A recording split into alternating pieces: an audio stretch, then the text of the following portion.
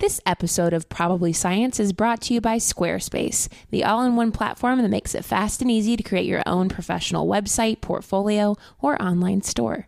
For a free trial and 10% off your first purchase, go to squarespace.com and use offer code PROBABLYSCIENCE. Probably Science.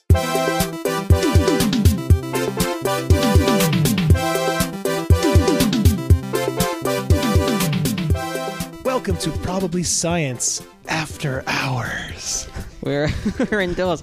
That was Andy Wood. I'm Matt Kirshen.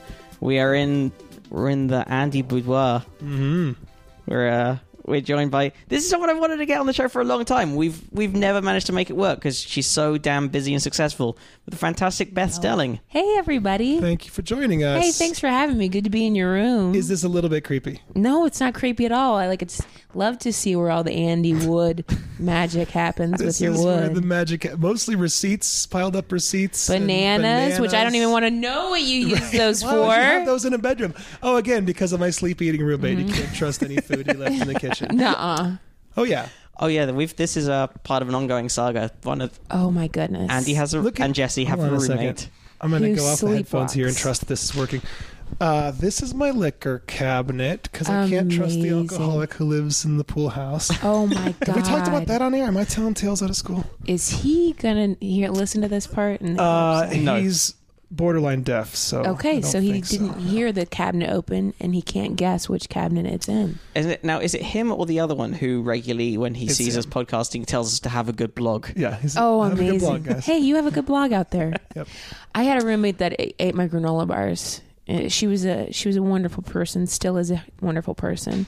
And she was a religious person, and so I joked that I was going to leave her a note that said WWJE. What would Jesus eat? Not my granola bars. Not my granola bars. So I like it. You left it in the impersonal though. You didn't name and shame. Mm-mm. Yeah. No. I didn't name our roommate either, although we have named him on a past episode. But if you haven't, You got to you'll go have back to go and back find and it. figure out what that was. Keen Yeah. listeners to the show can probably work out exactly who.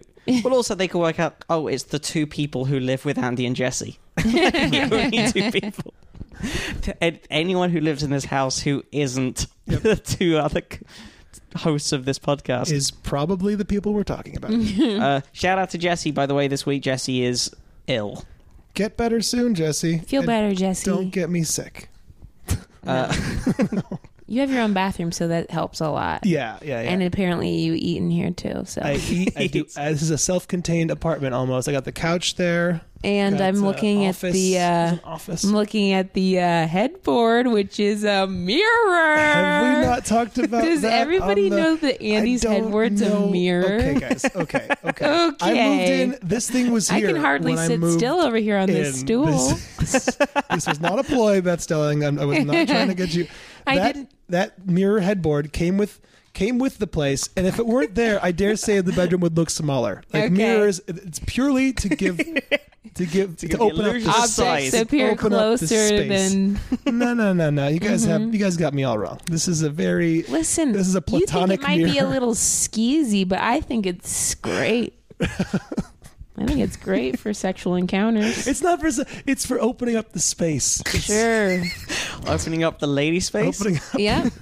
Just really being able Guys, to see right in there. This is probably Science After Hours. It's loose. I like It's it. after hours. It's We're in a after bedroom. hours. This is the latest recording we've done, I believe. It's 10:45 p.m. Pacific Daylight Time.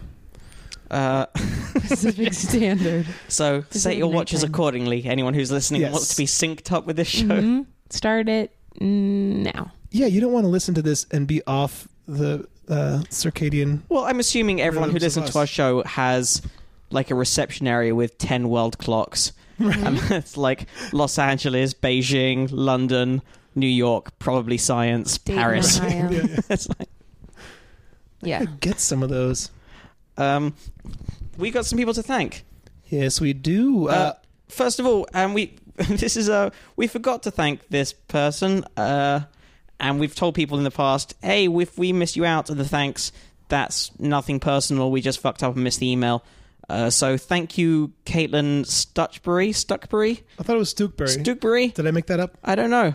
I'm not sure. There wasn't a Caitlin pronunciation Stuckbury. guide, but But thank you, Caitlin, who donated, and also wrote a really cool email that I think is a bit too long to read out now, but saying that our podcast and then also TOEFOP, which is Will Anderson's podcast, helped her through some shitty times. So thank you, and you're welcome, and thanks for rewriting in.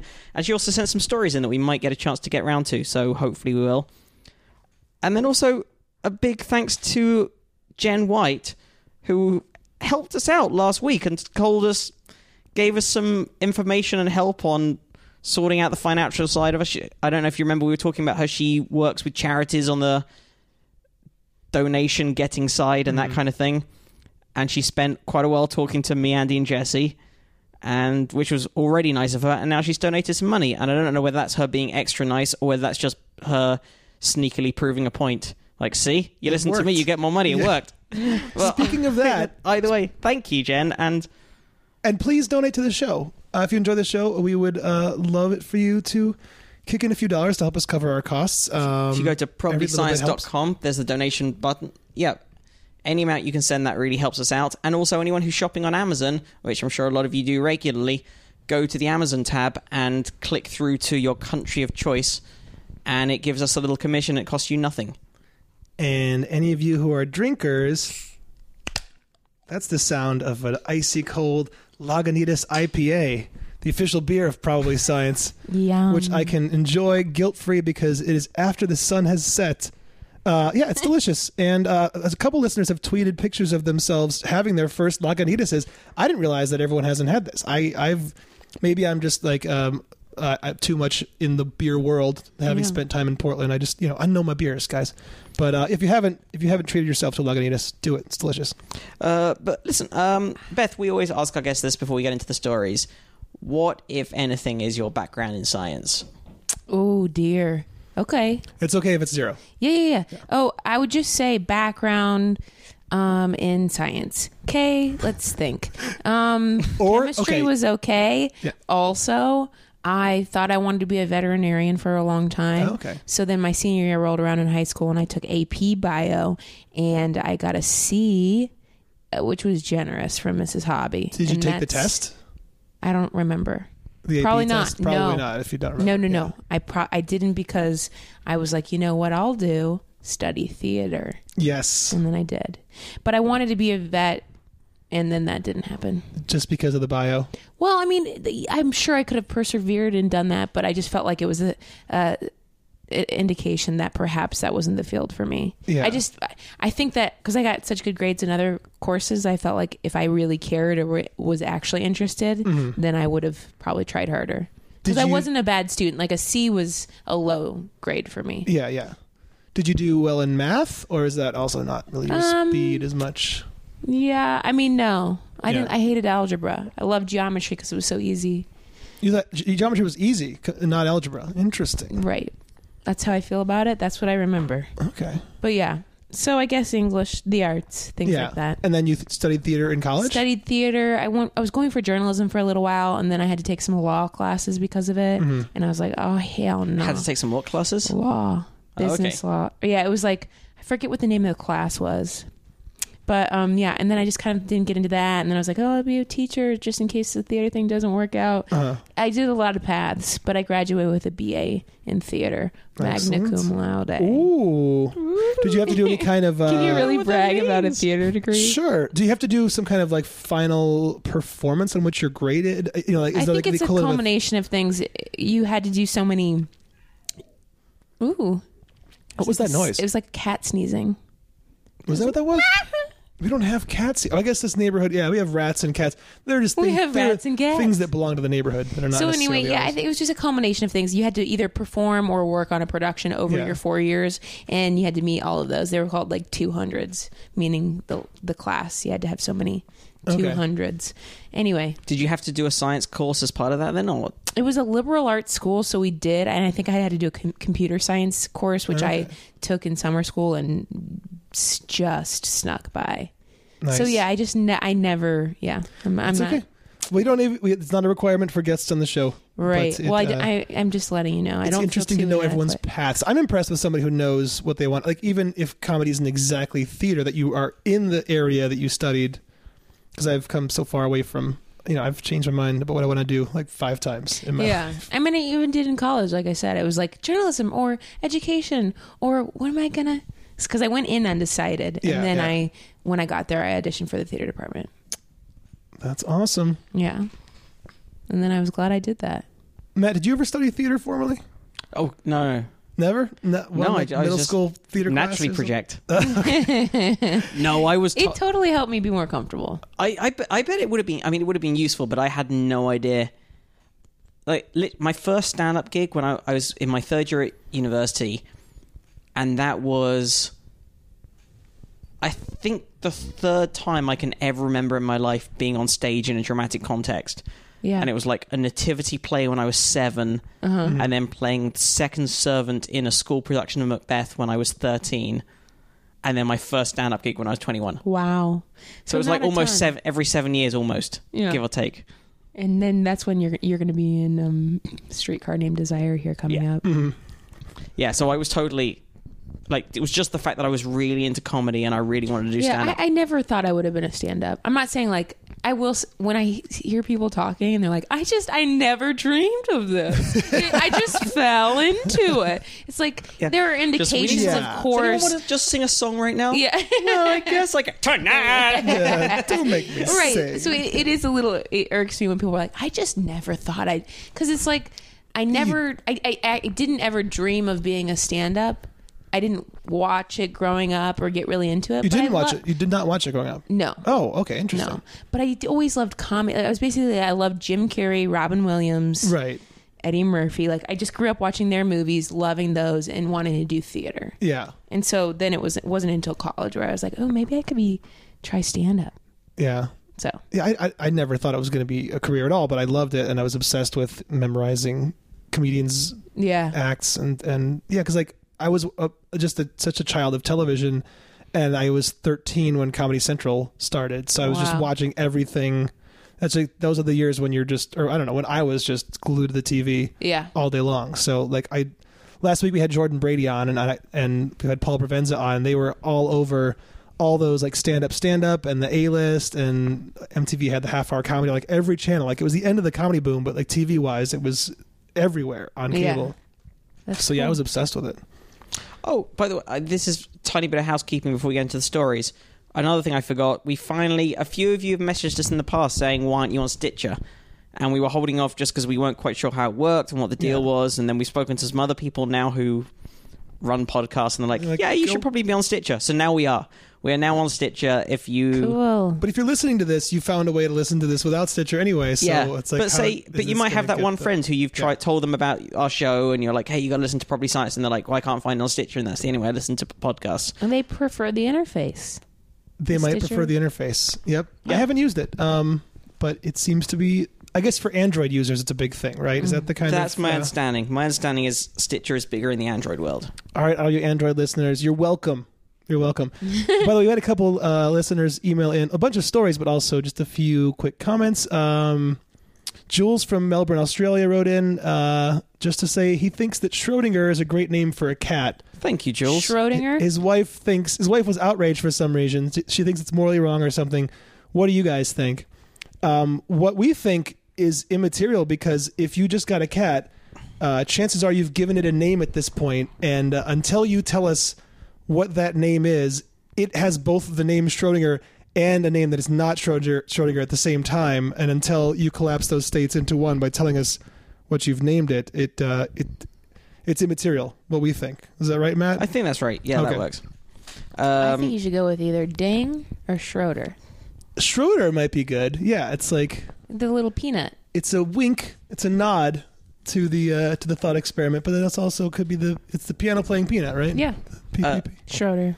Listener Lennart has backed up the fact that naming stars is a big part of bullshit, and has linked to something that makes it more official. Thank you for that.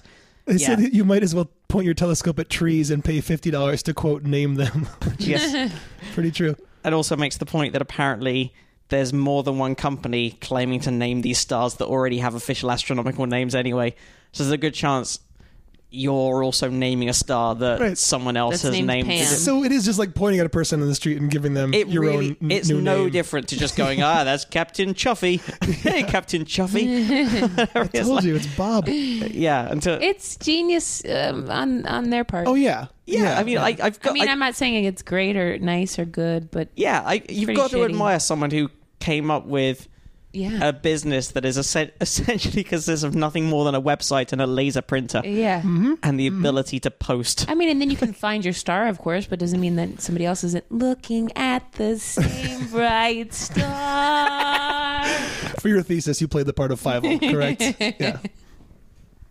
Sorry, everyone, I sang. What are you sorry for giving them free entertainment? They should be thanking you. Yeah, that was a classically trained. That was a bonus. that is several years of tuition went into that song. Exactly. How much money was that? I don't even know. Thousands of dollars. Oh. I didn't even try, guys. Don't judge that. And listener Austin had a go at us for shitting on Topeka, Kansas.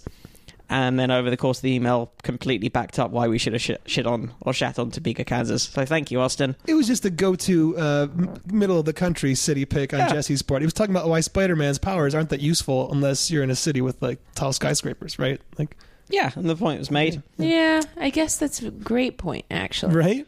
I would Yeah. also thank yeah, you, I've Austin. never thought about that. Yeah, and also Kansas. Last time I was there, it just smelled like just straight up cow poop. Oh, see, now Austin's Sorry. going to send us another email Sorry, now. Austin. We're sorry. I'm sorry. It smelled great. And we had a bunch of listeners send in stories, so should we just get into it? Yeah, let's just go Why straight into it. not? What kind of story do you want to kick off with there, Andy? I'm a fan of Google's attempts to map the healthy human body. That sounds good. That's pretty awesome. That was a story sent in by Anthony Ezzo, who sent stuff in the past.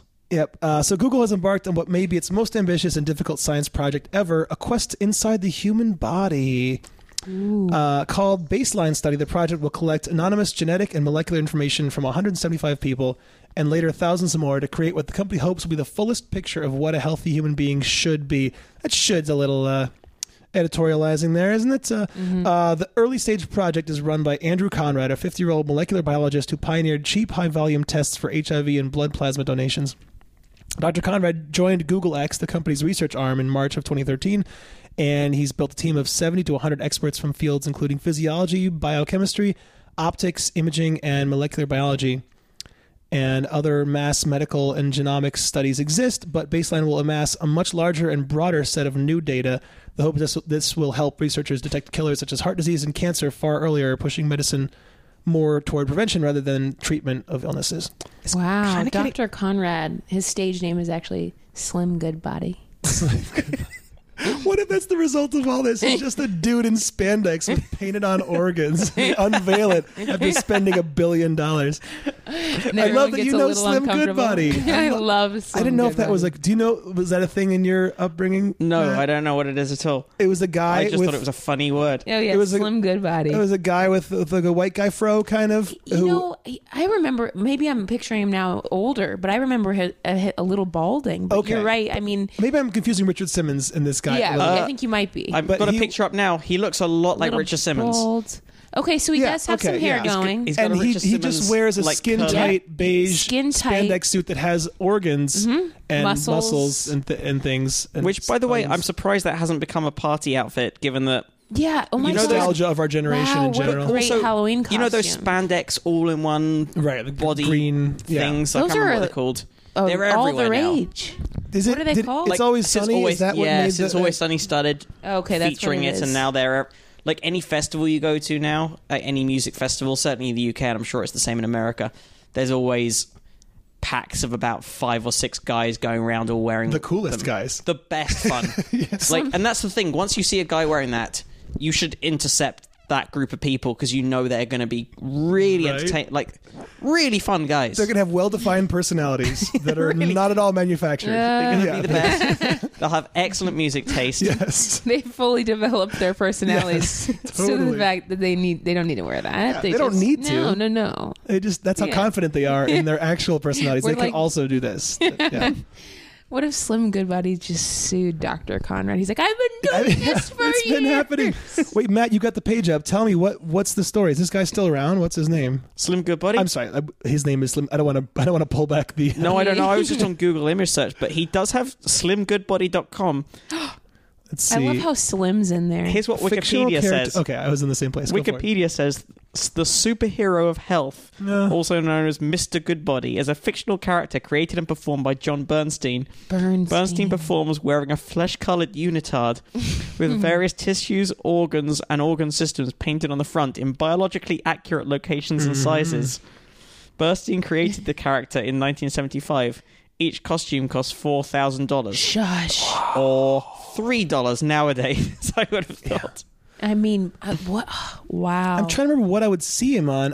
He eventually received his own television series in 1980, Inside Story on PBS. I'm He not used to be sure on I saw Captain that. Kangaroo. Maybe I saw him on that. I either saw him on Captain Kangaroo myself or PBS. And there was... Oh, and he appeared in books published by McGraw-Hill, Putnam and Fairview Press. That is a textbook. And he has also over the years addressed childhood obesity, bullying, personal safety, self-esteem, literacy, and environmentalism.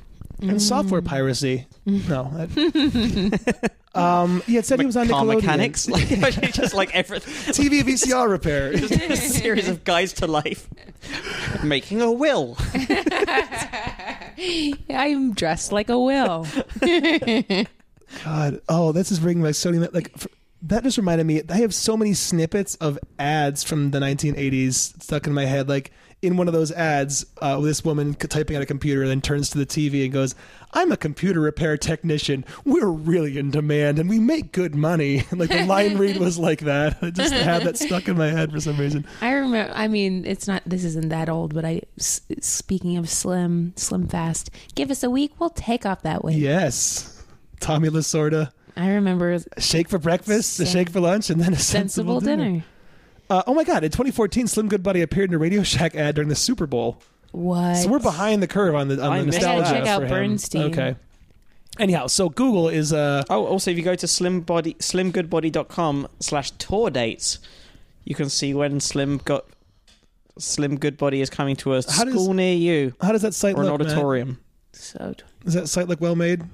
he's old now, guys. It looks all right made. It's okay. Yeah. It's okayly made. Yeah. Like Richard Simmons is still teaching classes in LA. Oh yeah, have you been to him? No, have you? Yes. I need It's to go. Is it fun? so much fun. Oh, Okay, you've I'll been to a come. Richard Simmons? Oh yeah, he accosted me. Yeah, if you're in LA, anybody who's in LA on a Saturday, go to Slimmons, which is the studio he's run throughout his career. Before he was famous, I need to do kept this. it open the whole time, and it's open to anybody for like $10. And he starts off. I think if you want to come early, there's an hour just like motivational class where he just talks to you, and then there's an aerobics class, and then he'll stay as long as he has to talk with every person, take pictures with everybody. He has a different costume every time. Like the time that I went, he was dressed up as Woody from Toy Story. Oh my God. And if you're a man and you're in the Oh my class, God.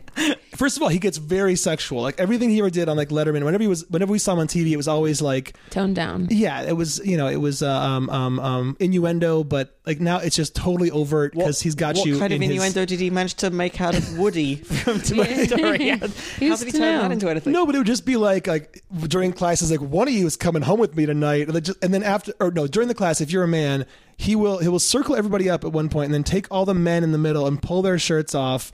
And, like he was like running his fingers through my chest hair. Shush. No, this is totally real. Yeah. It was I need amazing. to go. You do need to go.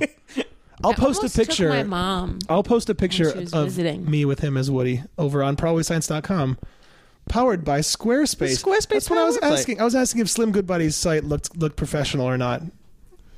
We could it looks just- all right. You know what? We He could probably didn't use tweet at Squarespace. him. Yeah, he should be using Hey, Squarespace. check out Squarespace. That's what we use. Very simple, guys. If you want to set up your own website, there's no better, cheaper, faster. Maybe I what need other to use words them. can I say? You should. Yeah. What is BethStelling.com currently? Well, I have sweetbeth.com, but right now only the homepage is working. Dojo made it, this company in Chicago. Basically, So you had to hire a company. See, what we're saying is you could go to squarespace.com right now and you could set up without a credit card. You could set up a 1-month free trial. And then when you want to make a purchase, you can use the offer code Probably Science for 10% off that purchase. And you can choose from any one of dozens of beautiful, ready to go templates. Once you pick one of those, all the editing you're going to do is just drag and drop. What you see is what you get. It's awesome. It's easy to maintain. There's customer support is 24/7. And then you pay Check a out yearly Squarespace. fee? They have programs starting, I believe, at $8 a month. Wow. And you can also register domains through them, and you can set up online stores for your merchandise. They have lots of options for beautiful website design. So do that. Awesome. Yep. So just getting back to the original story before we got into a Richard Simmons hole. Oh, right. Tell you right. else you can go to We Richard gotta- Simmons. Okay, yes. So We got to get back to the story. yes, the mapping of the human body. So he expects advances to be made in little increments.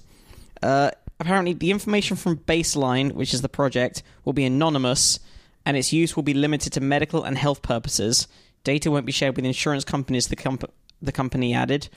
Still, the idea that Google would know the structure of thousands of people's bodies down to the molecules inside their cells raises significant issues of privacy, and fairness. In the future, this kind of data would be invaluable to insurers who are always looking to reduce their risks, and more prosaic but chilling uses such as prior to job interviews or marriage proposals lurk in the background. Yeah, this is the... I didn't know that. First of all, did you know that it only costs $1,000 to sequence a human genome now, down from about $100 million in the early part of this century? Damn. I did not. That's crazy. That is. That's a substantial...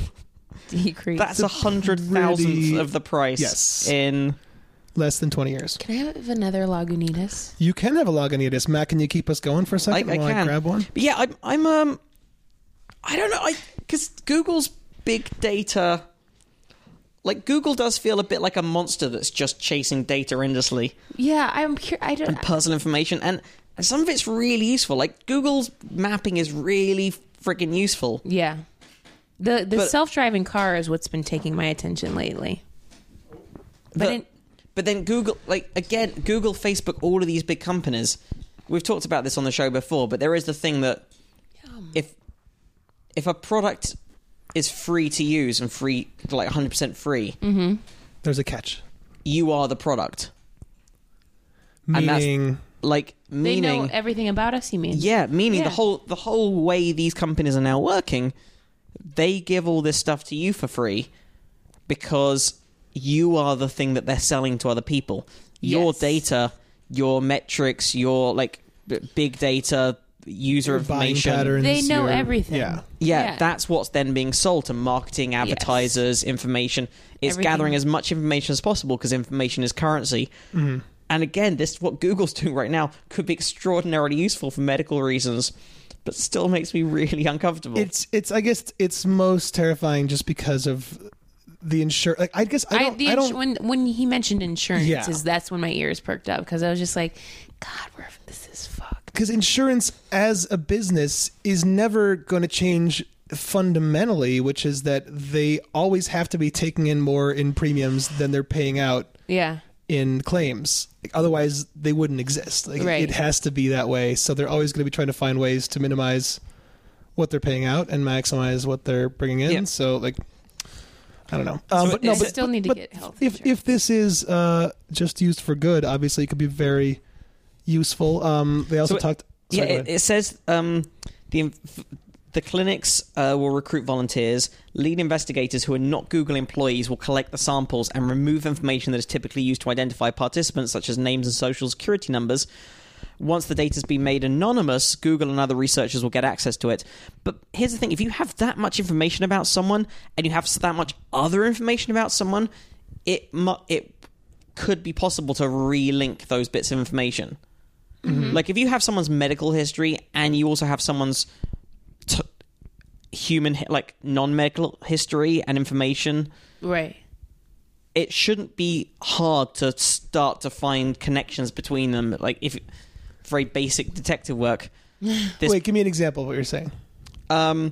Okay, well, from someone's medical history and genetics or whatever, you have their genetic background, their parents' genetic background, where their medical history, what kind of medical procedures they've been through, where they've been through them potentially. Okay. So then you can link them to addresses, and you can link it to ethnicities and stuff. And if you have enough data and a powerful enough computer that's good enough at sorting through that kind of stuff. Oh, I got an example. Go on. You can if you can see when if they had like if they had gender reassignment surgery, then you see their Amazon buying patterns, and you start to see a change in like fewer pants, more skirts, and that happened at the same time as this surgical procedure. It's probably that person. Or No? yeah, that would work. No. Or Fewer pants, less skirts. Fewer pants, less skirt. Wait, Wait. fewer of both? Is that what I said? I think That doesn't make any sense. I don't know if you said that. Stop or not. wearing it clothes. Sounded like it. Yes. Fewer pants, less skirts. Fewer Everybody's pants, wearing no less pants or skirts. Or skirts. yeah, or if on like Amazon they'd be Somebody's buying just more getting prosthetic bottomless. hands after a their- set date. Wait, what? After their handectomy? Yeah, like they've gone from buying no prosthetic hands to some prosthetic hands after June After 12th. their voluntary from hand gloves removal? to mittens once they don't have fingers. There's all sorts of things. What are we talking about? What kind of And also, procedures are here's these? the other thing that Google's doing. The X Life Sciences Group is developing more wearable devices that may continuously collect other data, such as heart rates, heart rhythms, and oxygen levels. These devices will be worn by baseline participants, according to Robert Califf, Vice Chancellor at Duke University School of Medicine, who's working on the study.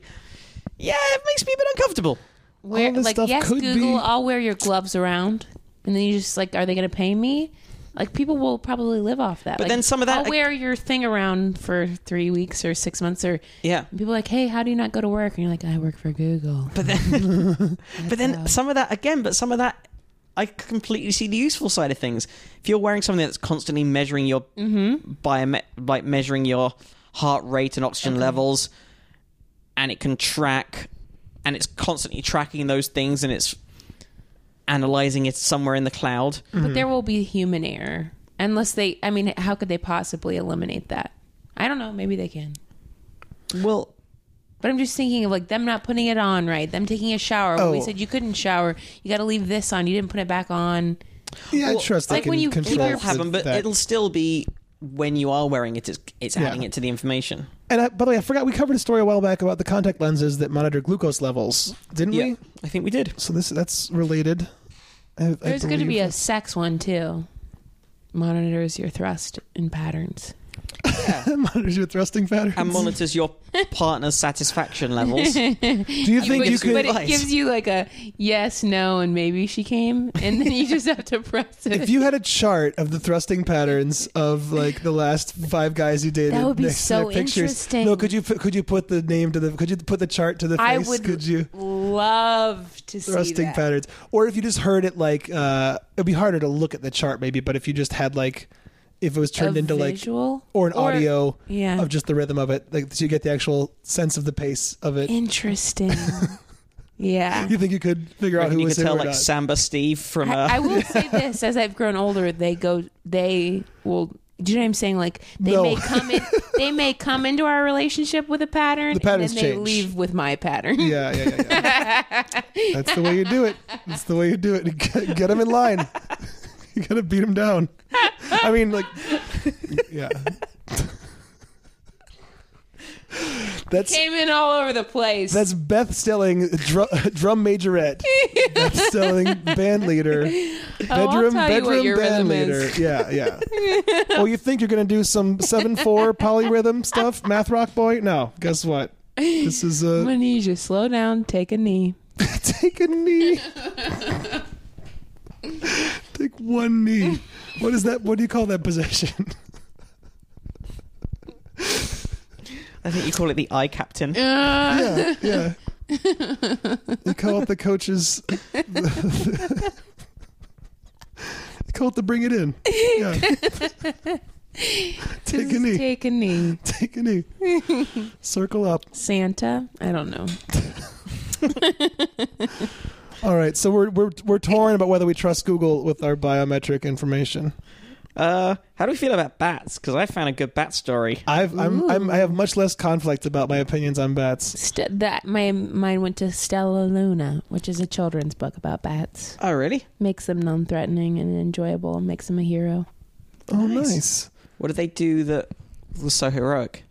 Well, I'm trying to remember. It's been a while, but I just remember reading it and now loving. You know what I mean? Like Stella Luna is the bat. Mm-hmm. She's just the, what do we call it? Protagonist. Yeah. Yeah.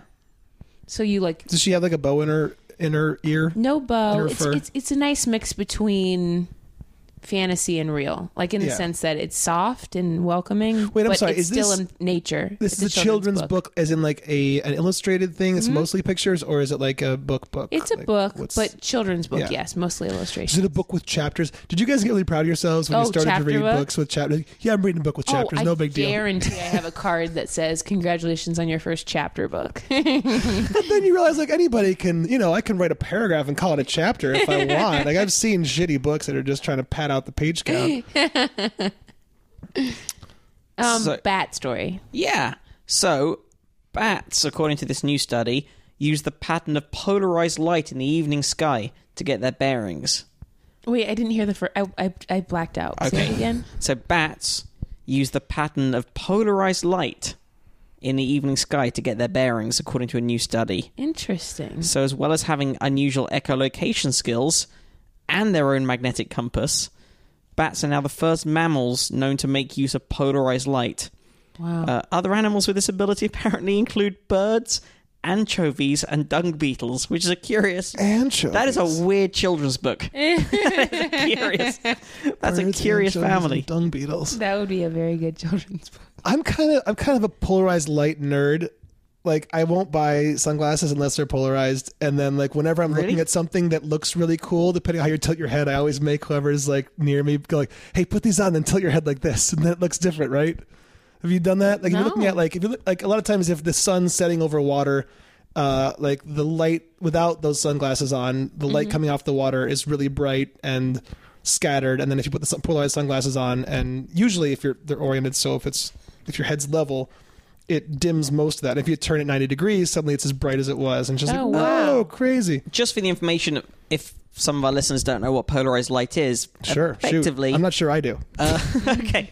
So essentially, light waves, which is electromagnetic radiation, so imagine like a wave just jiggling up and down, except it's not... except it's electromagnetic distortions jiggling up and down in the case of light. Normally, if it's from, say, a light bulb or just coming straight at you from the sun, those waves are in all directions. So some are vertical, some are horizontal, and some are at every angle in between. Polarized light, which can come out in various ways, has all the waves oriented in the same direction. And the various ways you can get polarized light, you can filter it through a Polaroid filter, like through a Polaroid lens. So, for example, polarized sunglasses or...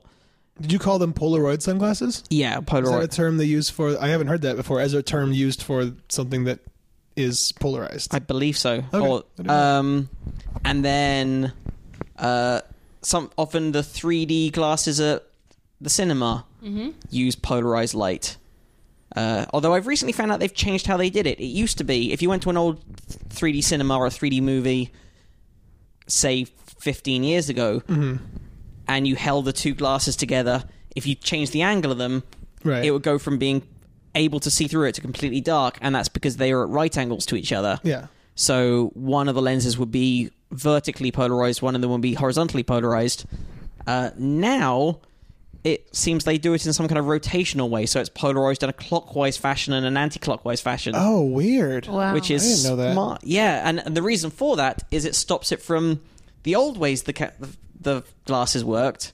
If you're watching the film and you just tilted your head to one side or the other, which you might do when you're watching a film rather than Right. sitting bolt upright, it would affect the picture and it would slightly dim it. And Interesting. And now that I thought it doesn't was happen. still that way. That's crazy that they changed that. I didn't know What that. was the last 3D movie you saw? I saw Captain America, which was a waste because I think it was a post-production. I'm also a stickler for real 3D versus like post-production 3D movies. Like, I like 3D, but only if it was shot. What are in some it. examples of shot in 3D? Like, there's this website called like realorfake3d.com or something. If you just Google it, you can find it. And I mean, like Gravity was shot in 3D. I saw that. Yeah, in 3D. Yeah. It's amazing. Right. But like sometimes I'll just do a movie, and sometimes I'll take off my glasses if I'm in a fake 3D movie because I'm curious Same. what they're actually doing. And like a lot of times they don't even like map like someone's face will just be, they're just treating that as one flat piece of paper with a face on it, and then like the stuff behind them, they'll make that a different depth. But it's almost like you're seeing a diorama. There's a bunch of flat things at various depths, but none of those things have their own contour to them. Yeah. And they probably could map out the approximate shape of that face and do a reasonable job of 3D in post, but like unless they just shot it with 2 cameras in 3D. I'm looking at the site now. Was I'm not really Avatar interested. shot? Yeah, Avatar was shot in 3D. Oh, see, and yeah. animated movies are I always was gonna say, rendered. Avatar didn't. I don't remember it being outstanding. Like Gravity was cool to Yeah. see that way. Godzilla, which I haven't seen But yet, Avatar, apparently I don't was fake 3D, but I've heard it's great in 3D. And I'm Yeah. probably going to watch Guardians of the Galaxy in IMAX 3D. Oh yeah, definitely. I saw Definitely. Coraline with friend of the in show, 3D. Karen Gillan. Coraline Was definitely 3D. shot. Well, it Yeah. was a Stop motion. No, that doesn't mean it had to be. Actually, I met the director of that, who also directed The Nightmare Before Christmas. And I had to give him a ride somewhere for this animated film festival. We were talking about, as I met him, he was working on 3D arising the Nightmare on Elm Street, which was shot in 2D. But they were doing like the painstaking work of like creating these 3D wireframe models of every frame, and then rotating them slightly to be like where your other eye would be, and then remapping the image onto that rotated version of it, so it would have depth, and it wasn't just like, okay, we're picking this to be a plane, this is a plane behind it. So they were doing it right, but even that is, not as good as just if you just shot it in 3D. But it's much more expensive to do. But animated movies I'll always see in 3D because like they're designed from the start to be that. And Coraline was terrifying. I loved it. You didn't like it? Was I've terrifying seen it. and good? Well, or- I'm scared easily, and my mom and I saw it together, and we were just a bunch of pansies. Yeah. We were like, no. It was genuinely scary to me. I'm not just being like, No, it was. Yeah, I think it was scary. Yeah, I mean, it was creepy. I would say more creepy. I think that's a different I'm not thing. saying like I was scared to go home to my house, but Yeah. I was frightened in an adult way. in an adult way. I get you then. I'm interested. Another way, so just getting back to what polarized Sure. light. So you can polarize light by putting it through a polarized filter. Mm-hmm. Or you can... Other ways to polarize light include reflecting off a plane surface, which is why the light that comes that's reflected off the surface of a lake is polarized. Mm-hmm. And the light at sunset is polarized. Which I've noticed because you ever noticed how good your car or cars look as the sun is setting? Mm-hmm. They look much better than when at noon. Because that light is polarized. It's the same thing if you put on polarized glasses and look at your car, it looks so much cooler and sleeker because all the little scratches that would catch light in various directions, it filters out anything except for the stuff that's all in one direction, so it makes it look like the finish is. So if you're ever taking a picture to sell your car, do it at dusk because the car looks flawless. You don't see any little tip. Okay, Andy, sorry, the used car salesman. keep getting us away from the bats. Okay, I'm guessing it's at sunset because of refraction. I'm guessing that's the reason, but I didn't know that. refraction with it. I'm not sure why. Yeah. So anyway, so we know the light is polarized, and they didn't think that the bats would use polarized light, said the paper's senior author, Dr. Richard Holland from Queen's University in Belfast. Dr. Holland was one of the scientists who discovered in 2006 that bats navigate by somehow sensing the Earth's magnetic field, but that inbuilt compasses need to be calibrated.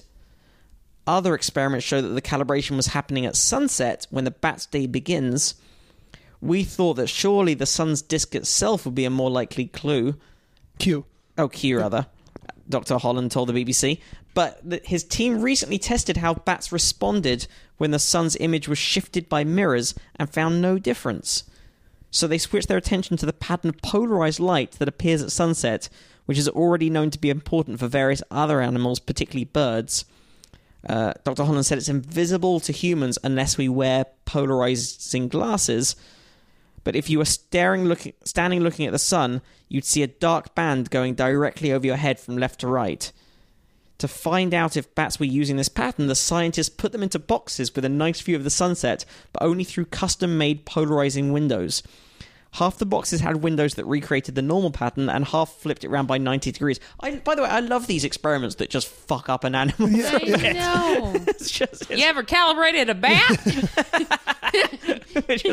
We made Oh, I gotta tell you some stories. this just like animal's the normally got PhD its shit together, but we made it run into a wall. Right, just the PhD equivalent of like leaving out like vodka-soaked berries for birds to eat and get drunk on or something. Yeah.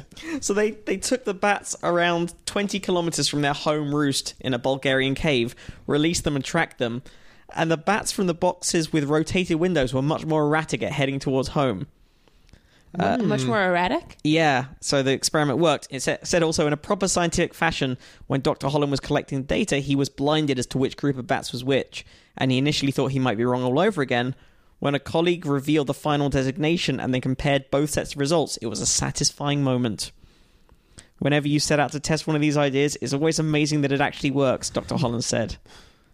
Yeah, I'm surprised they haven't tried to dissect. Maybe they have dissect their eyes and figure out if it's something in their actual lenses. In like if they have built-in polarizing filters how tiny in their little bat's eyes are. yeah, or if it's just something on the retinas, or how they actually What's the sense biggest it. bat?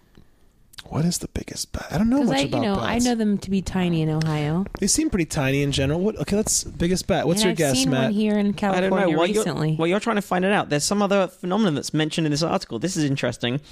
It says on this BBC article, although plenty of other animals, including some birds, fish, amphibians, and insects, are known to detect polarized light, the only other mammal that we know can perceive it is in fact humans. In certain situations, such as when light reflects off glass or water at particular angles, or when we look at white areas on an LCD screen, some people see a blurry phenomenon known as Heydinger's brush, produced by the polarization of light. I have not seen this, or I'm not familiar with this. Nor am I. According to Dr. Mary Dacke, who studies animal vision at the Lund University in Sweden, how this happens is a mystery. Insects, she explained, have specialized receptors in their eyes for detecting polarization, but in birds, fish, and so on, we don't really have a clue about how they're able to perceive this kind of light. Wow. I did not expect to find that in mammals such as a bat, or did expect to find them in mammals such as a bat. So I thought this is really fascinating. Is it as fascinating as Megabat? Hey. There Which we is go, what Andy. I find when I Google biggest bat. Let me see. It's just a Wikipedia Now, article. Just to be clear, Megabat, is this something that's been found as an animal, or is this just a really cool drawing that your friend Tony did? Can you? I want to see. Does Megabat have guns I coming will off say it shoots lasers out of its eyes. I don't know if they're polarized. I want to see it. I will. Oh, but first, I have to collect everyone's guesses about. Okay, so first of all, megabats constitute the suborder Megachiroptera, family Pterodoptidae of the order Chiroptera bats. They're also called fruit bats, old world fruit bats, or especially the genera Acerodon and Pteropus. Flying foxes, which links to a different page. Oh, I'm going to be down a Wikipedia hole tonight. Okay, but they're not. Contrary to its name, the megabat is not always large. The smallest species is 6 centimeters long, and thus smaller than some microbats. I love these. Okay, let's guess. The largest attain a wingspan of what? What are your guesses? The largest Wingspan. Wingspan, okay. Wingtip to wingtip. I'm gonna... Oh, wait, hang on. What unit of measurement are we using? It has both of them. I will say they weigh in at up to 1.6 kilograms or 3.5 pounds, if that Okay. helps you guess the wingspan. So that's like a bag of sugar. My You're wings. just going to say a bag of shit. So that's a real bag of shit. That's a classic bag of Kirschen shit. Yeah. That's a real bag of Okay. shit. Wait, 3 pounds? Is that what he said? 3.5 pounds. Okay. So like... Just over a kilo. Okay, I'm gonna guess. Is that a bag of sugar? Yeah, it's like a bag of flour. We're isn't talking it? about the biggest But we're bat like right now. four beers. You're telling me right now the Talking biggest about bat. 4 beers. Bags of, but they're quite That we light, know. and they've got a lot of... Yeah. Like, if their wings are... if they're mostly wing, and that wing is mostly skin stretched over very Thin, lightweight bones. hollow bones, probably right. Yeah. So I'm going to guess... A foot. Oh, I'm going to go bigger than that. So Really? I'm gonna guess something like a meter. Oh my god. Okay, biggest No, bat. in fact, hang on. It might even be... Well, Andy's giving a thumbs up. Okay. Go higher. How about 2.5 biggest meters. bat? Not that big. How about biggest bat? 4 feet. 4. It's very... 5.6 feet. wingspan. Oh my god, terrifying. that's the biggest That's bat. basically my height. Right. Well, That's which also my means it's also your wingspan. That would be wingspan. my wingspan. Right. Right. That Yeah. would be- That's usually your height's Can your you wingspan. imagine that so. flying at your head? We're assuming that I'm Giving the you a perfect hug. Vitruvian dimensions. Also, I will That'd say be a massive bat. there's a picture of a. It's a massive bat. Check out this picture. This is a flying fox, and it's a giant bat. So I guess it should be terrifying, but pretty damn adorable. Like, yes, the Stella Luna. the dracularity of its wings wrapped around it, but the face is a pretty cute face, right? It's like it looks like almost like a lemur monkey face. or a yeah, lemur. like a lemur. Yeah, Yeah, yeah. Can you imagine if it was like just coming at you like this? I just my would go. I God. just reach my arms out for like a hug.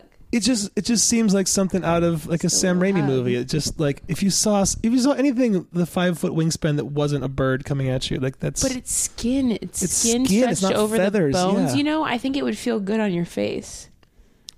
All right, this is after we record. I'm just gonna be looking up videos of megabats the rest of the night. I know Yeah. this about myself. Megabat. Megabat, Megabat. megabat. Before we get into another story, very quickly, this is another reader's letter. Jake Polak from Pittsburgh, who mentioned we covered a story last week about this suspended animation experiment going on in Pittsburgh. This is where awesome. So Beth, okay, sorry. Yeah, this is really cool. So last week we talked about a story where they're experimenting with effectively putting people who've been shot in Pittsburgh and brought into the hospital into a very quick, effectively deep freeze.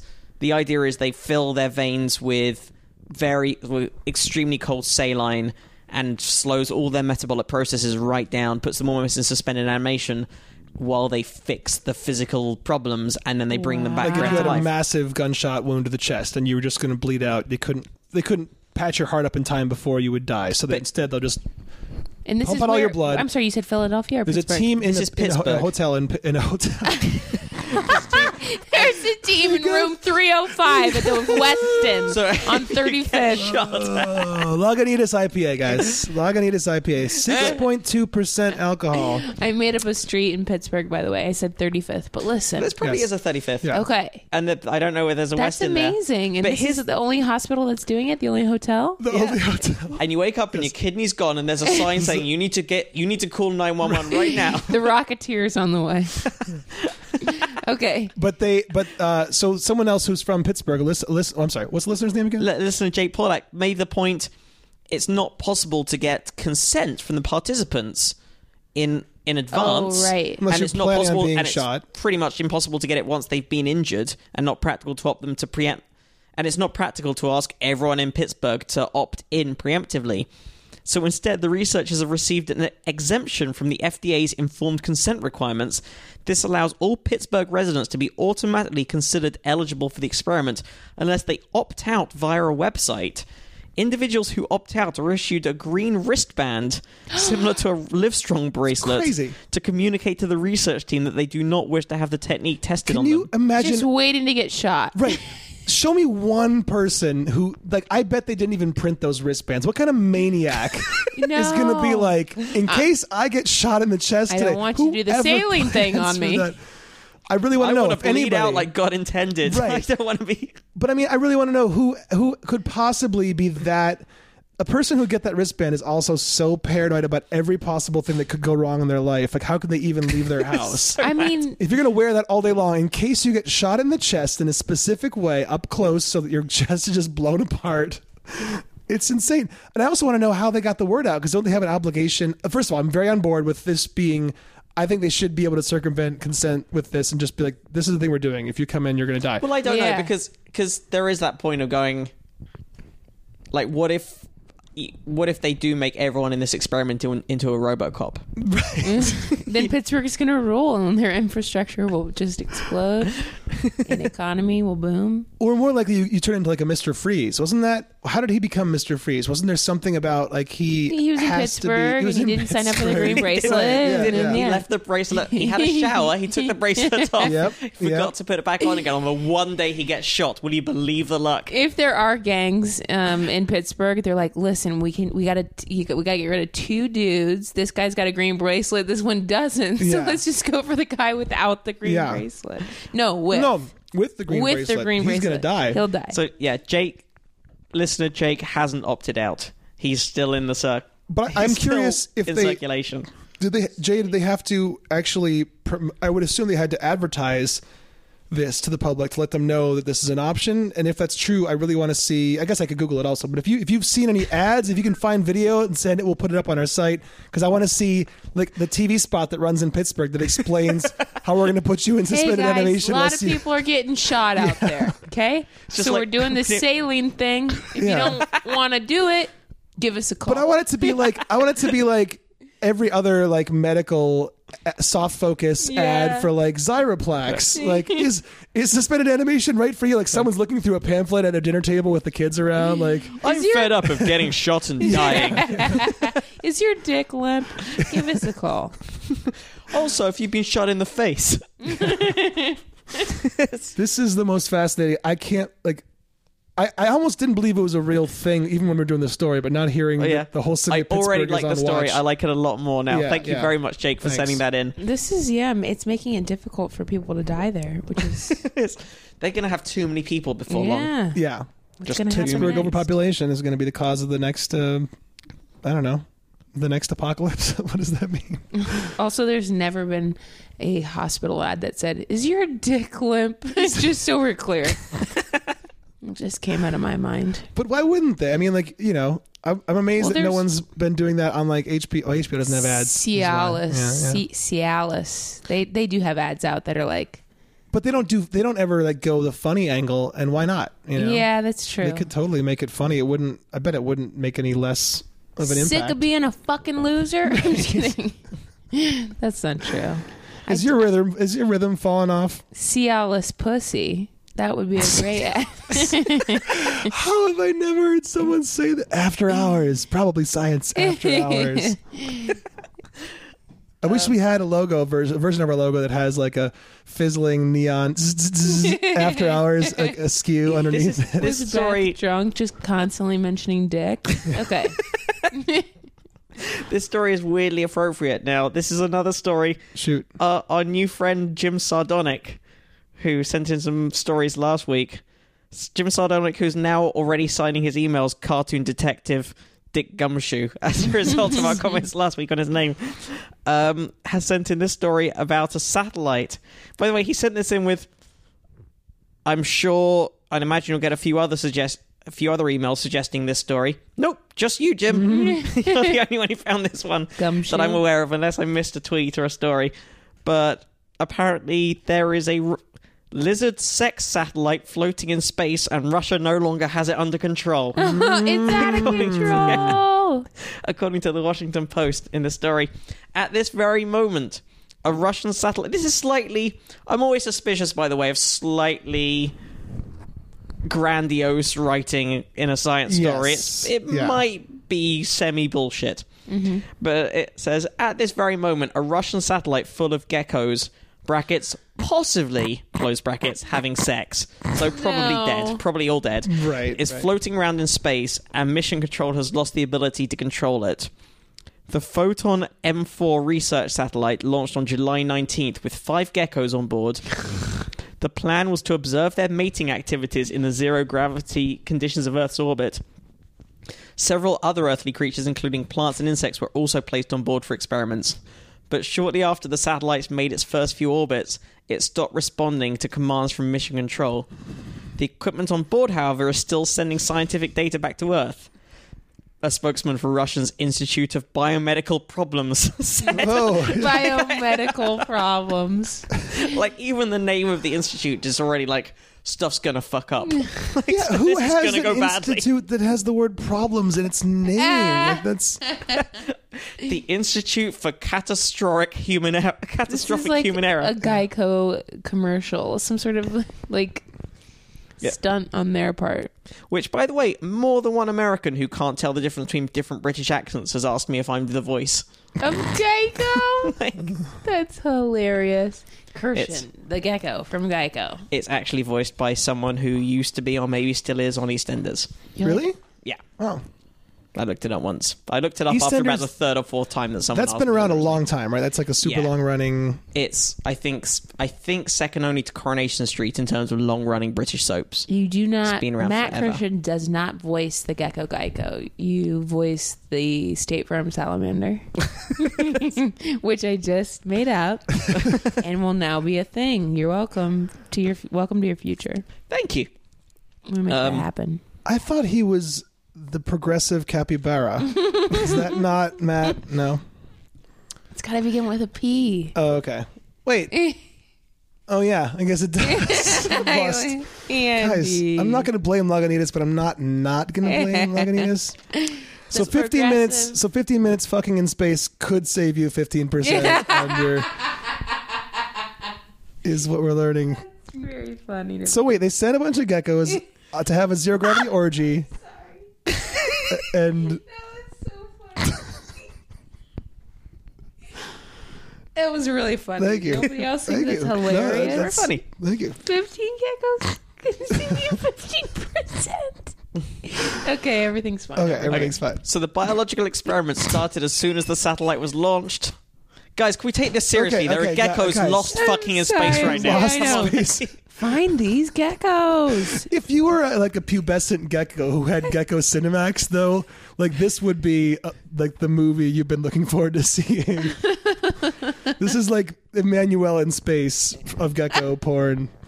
Do you guys have Emmanuel? Do you know the Emmanuel series? I remember the Emmanuel series. Yeah. No, I watched. Soft focus on wicker chairs. Yes, wicker chairs. this How would is- you have sex in a wicker chair? It's the worst idea. It would like spear your butt a little. Or at best, it leaves when you stand Those up, your horrible butt marks. has like a waffle pattern on it. Oh, Like that. across everything. never Everything, realized your butt was waffle so boobs. waffly. Yeah. Oh, but just brief side note: did watch this movie on Netflix called Adore with Robin Wright and can't remember the other girl. And it is set in Australia. Sorry, this is a side note. No. It's like softcore porn. I'm just saying it's on Netflix. It's called okay. Adore, and it's basically these. And I'm not. This is not a spoiler alert. It says it in. If you It's like, this is spoiler softcore alert if you porn. don't read the things before you click. Okay, Right. But in the whatever summary, it's like two moms fall in love with each other's sons, Whoa. teenage sons. It's like softcore porn. That's just a side note. I don't know why I thought about. And what's that. it called? It's called Adore. Adore on Netflix. I mean, you could watch it on Netflix. Naomi You could also buy it. Naomi Watts, awesome. Yeah. You could buy that on Amazon. If you did, you should go to our affiliate link at probablyscience.com first, so we get a I little don't know why kickback I from thought that. of that. I think it's because you just said porn for a gecko, and that was the last pornish thing I watched. I do think it's funny how, like, if you look at the most watched Netflix movies, like up at the top will be sort of like softcore, just Yeah. like I mean, TNA this movies. was fucking- But I'm like, if you have Netflix, that means you have the internet. Yeah. Why would you? You can literally see whatever you It's want. just the women who prefer a story along with their porn. They want to know how it all happened and what happens when it ends, how it all works What out. happens when it's so? That sounds like the Russian That's gotta be Institute such bullshit. Like, is that even A girl thing? about women Yeah, writing a like, story. The Yeah, only that's thing not. I can think of that connects that is just the only real reason for that nowadays, from what I can see, is just couples who are buying porn together for the first time and are a little bit tentative about going, yeah, this is the thing, this is the sex act that I want to see. Let's watch just that. You Right. mean the reason for these kind of softcore movies? The story, yeah. Well, it's just, you know what? It becomes glaringly obvious to me is when we're doing like competitive erotic fan fiction. My story versus your story or your Right. story. Mine has a lot of exposition. Mine is set up. Mine tells you how you get there. See, the last time I Yours did it, is like dick and an ass immediately right up you just top. think the of last what time the I did it, funniest. I had so much exposition, but that was mostly because I mistimed it horribly. Okay, I was just, okay. Yeah, then at the end, when I have to write the sex, I only have like 5 minutes to do the sex. I was like, part. and then Yeah. they bone, and Yeah. that's the end of it. Like I got given CrossFit to do, Shush. and I spent so long building up this learning the intricate, terminology, but and, also like, just building up this he intricate threw her a scenario. medicine ball and not the good kind. Like I spent so long building up this scenario where this kid was thrown out of his parents' house for doing too many high intensity, short interval training exercises, and then stumbles across. My God. And then stumbles across some secret back alley club that's full of people exercising. But that was about 10 minutes. And it's supposed to be like 10 minutes. If listeners haven't heard of it, this is the show that Brian Cook, past guest of the show, runs, where you're given, if you're doing the round we're talking about, you're given a topic that's out of your control, and you have about half an hour to write erotic fan fiction on Audience that subject. suggestion. So sometimes you're stuck with, like, I had Storm from X-Men, and I'm not a huge comic book guy, but I'm like, I know this whole audience is. So the pressure's on to have a lot of detail. Pressure's always on. I know, but like if it's something I know, then it's a lot more fun to write. So I spent all this time researching it just to make sure I had the facts of Storm's origin story. And then you got like a minute to write. Then I'm the like, story. I gotta find as she's coming, she's making a thunderstorm happen or something. Like you know, but like there's too much exposition. And then I decided to make Professor Charles Xavier super nerdy and give him like a lateral lift and have him talk. And so the people, the nerds in the audience, did not like that at all. Anyhow, you get a fanny pack and stuff. Last. So basically, lizards are by themselves in space, and they're trying to re-establish communication with a satellite. And in the meantime, they can do anything they want for the rest of the 60 days mission. What would happen if the cameras turn back on? What are they doing? They're literally flying them. They're having like their own eyes wide shut sex party. They've made their own like miniature masks. It's just they all super somehow kinky. have like suits on and tied. Yeah. Is there any chance they're alive gowns. then? There's... I mean, by the way, I don't know if it probably didn't even get picked up on the mic. But Beth, you were just fiddling with your shoes, but your shoes have a zipper on the side. So we were just talking about Eyes Wide Shut party, and then the audience just hears a zip. oh yeah, yep. Guys, I don't always host these in my bedroom, and there's a reason. Like, brings things out in people. Beers, bananas, a fucking mirror headboard. Brand new underwear. I slid off my seat. They drink champagne on ice. Right? It's like the most low rent hotel California. This bedroom. I do like the fact that the ceilings, like if I sort of like zone out and stare at this thing, I can kind of imagine I'm in a cabana or something. Like, or a nice barn. This room has or what like do a you cattle call, shed. What do you call I this like style? it in here. Have you seen All the Pretty ceiling? Horses? No, It's I haven't. disappointing. It's on Netflix, but it's like that. It's like you could be on a freaking ranch. Is that is that the same guy who did like Along Came a No. Who's All the Pretty Horses? Matt Damon. I mean, I can only name who the wrote the characters, book? and then Elliot from E.T. Oh, really? Yeah, I thought it would be good, and quite honestly, it was a disappointment. I'm sorry. And that's how I feel about The Way Back as well. Listen, I've been watching tons of Netflix. The Way Back, is that the isn't it Way Back? Is it there's the Way Back with all those old dudes that are funny, that are being old and funny, but then there's The Way Back, and it's about their freaking march from freaking work camp during the World War II. Oh, I don't know that. Yeah. Where was it? Oh my God, I can't even remember. We can't get into it, but he walks like basically like, I'm going to be wrong when I say this number, but something like 60,000 miles.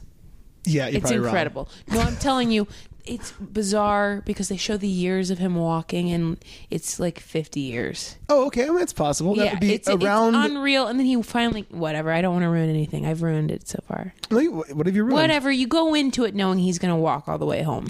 Okay. Wait, from where to where? Where was the work camp? It's freezing Siberia. Okay, to go Freaking 60,000. Siberia. Right. Yeah. Back to where he was from, which I cannot remember. Okay. I have never heard of this film. Do we have time for true one last story quickly before we wrap up? Sure. Yeah, Beth, do you have can you stay with us for one more story? Yes. We'll make this a wrap quick up. one. Okay. I think we go for the cat poop story because this was sent in by Sure, yes. Catherine R. Catherine Poop. Catherine R. Call the cat. On Facebook. She sent this in through our Facebook page. Catherine. Catherine R. Yeah. R-A. Sorry, Catherine. That was dumb. Well, do you have any pets?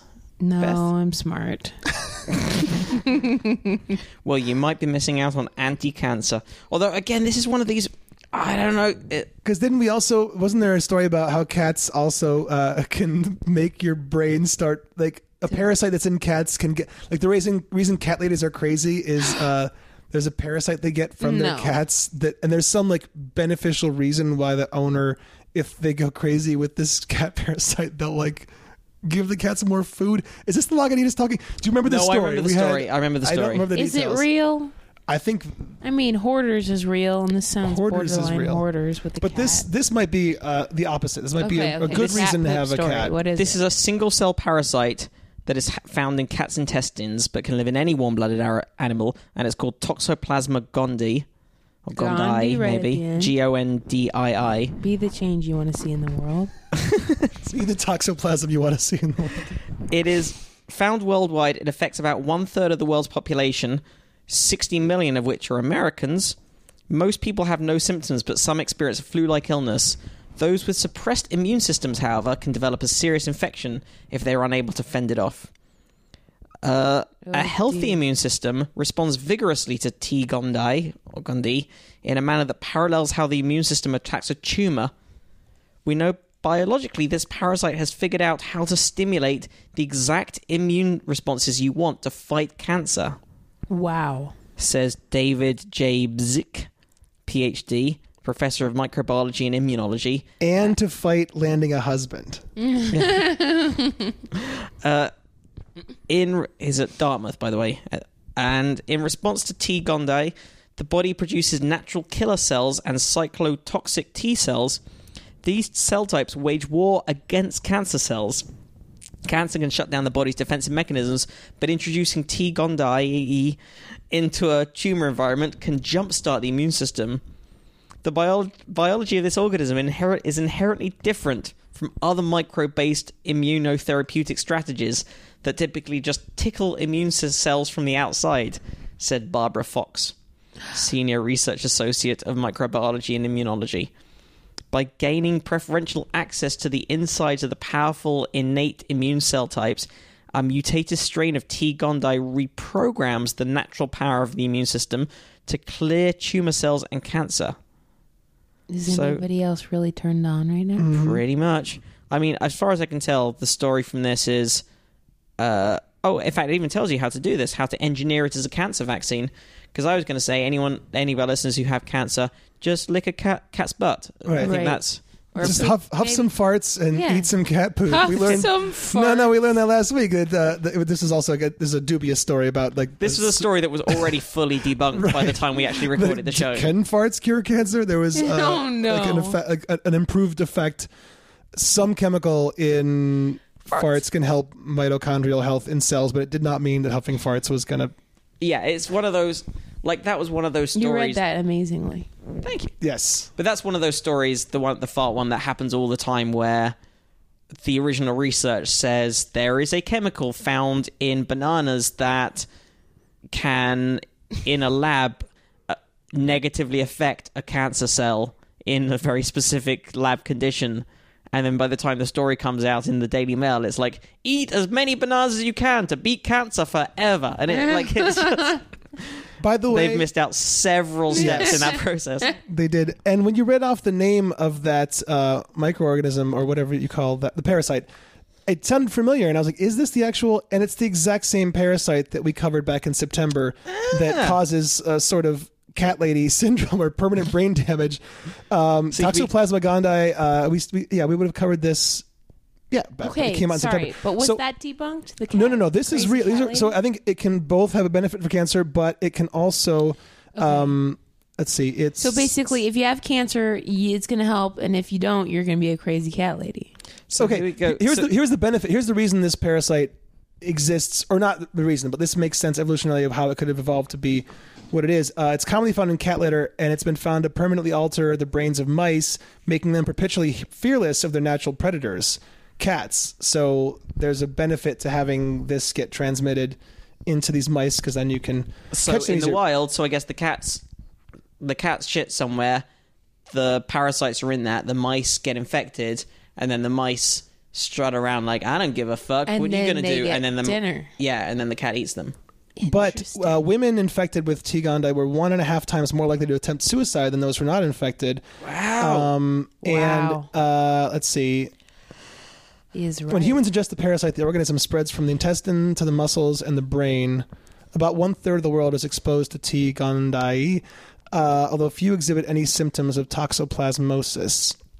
But yeah, there's an increased risk of suicide and So that's the I thought bad there was stuff. other craziness that Here's happened. the good stuff. Mind-controlling parasite. Here's what they did, because they say it's not safe to inject a cancer patient with a live replicating strain of this parasite. So instead, Bzik and Fox created CPS, an immunotherapeutic vaccine, which is based on the parasite's biochemical pathways. They delete a toxoplasma gene needed to make a building block of its genome and create a mutant parasite that can be grown in the laboratory but is unable to reproduce in animals or people.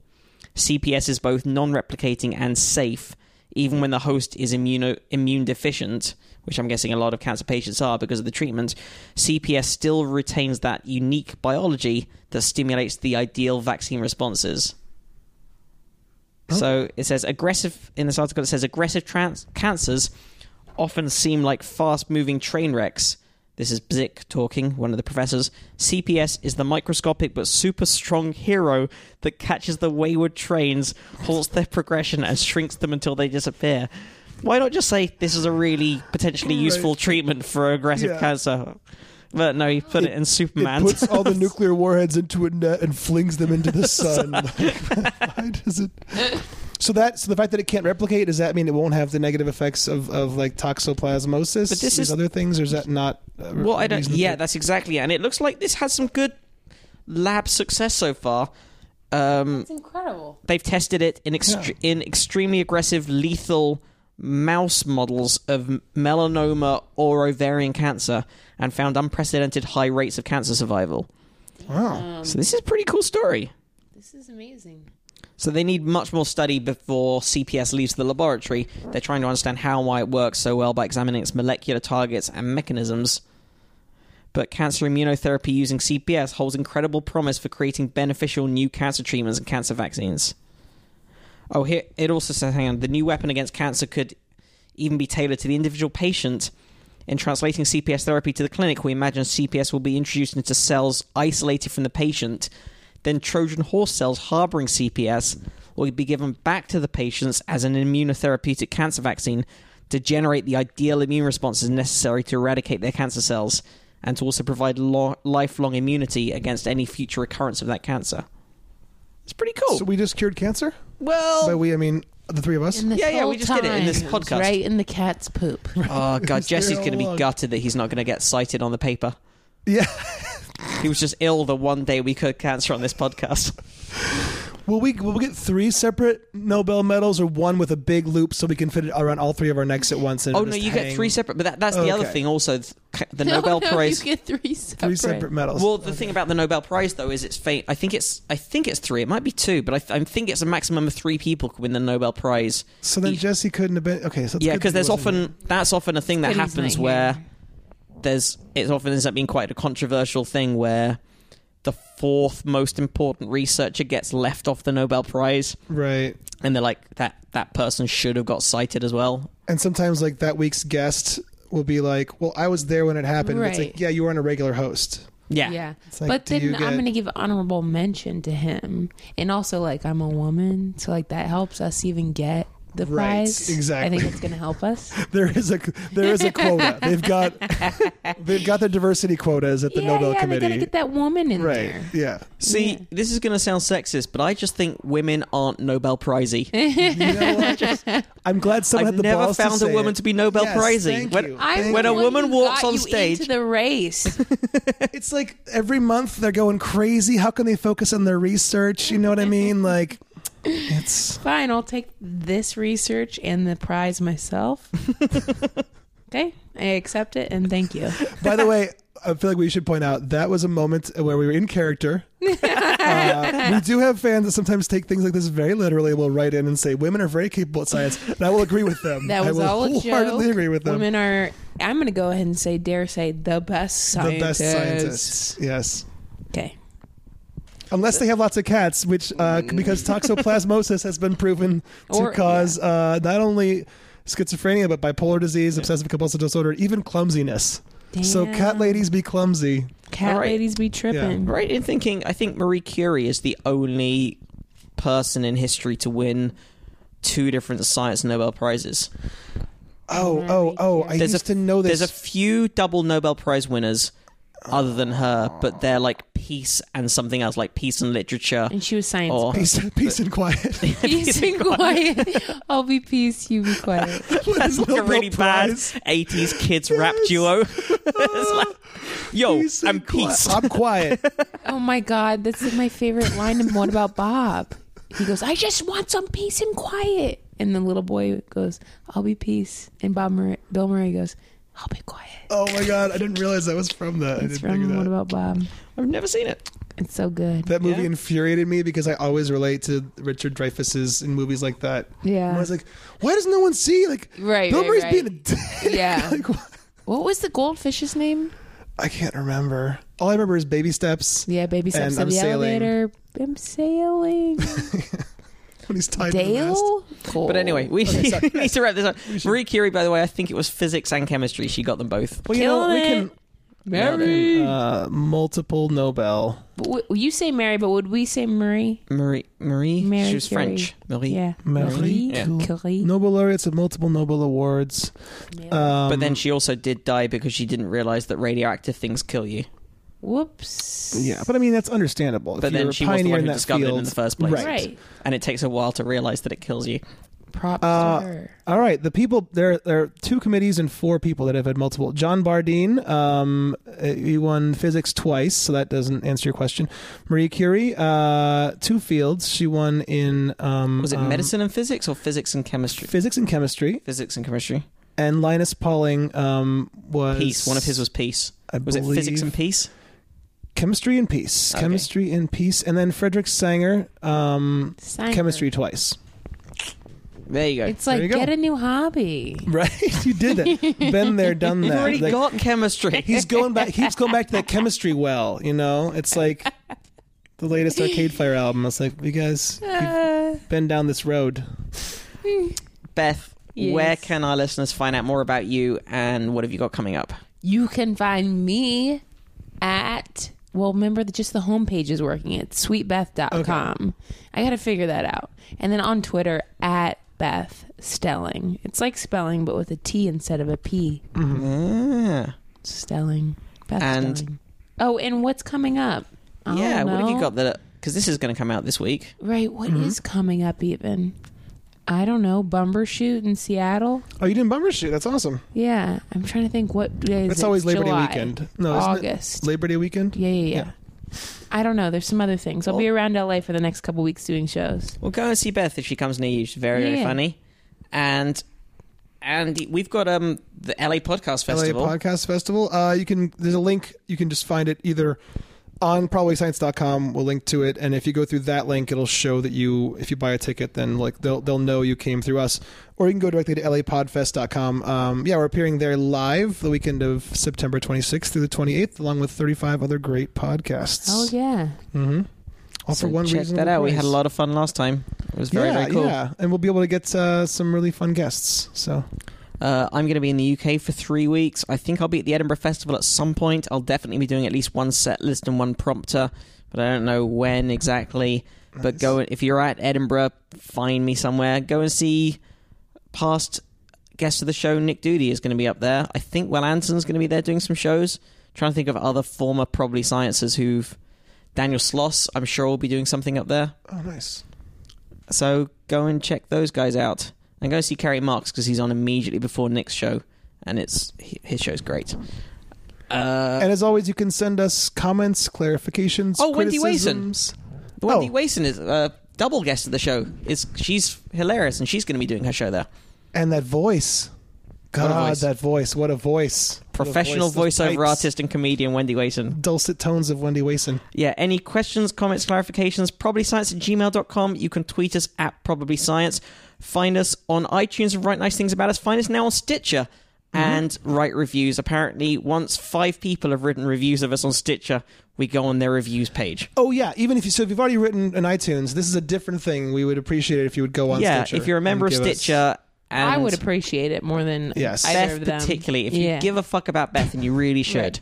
make her happy by giving us nice reviews. Please do. But it really helps on both of those things. Unless it you really hated helps spread me. the word. Don't write anything. You can write the H off. Get an F right there. But yeah, probablyscience@gmail.com. Tweet us at probablyscience. We will see you next week. Thank you very much for joining us, Beth Stelling. Hey, thanks for having me. Yup, yup.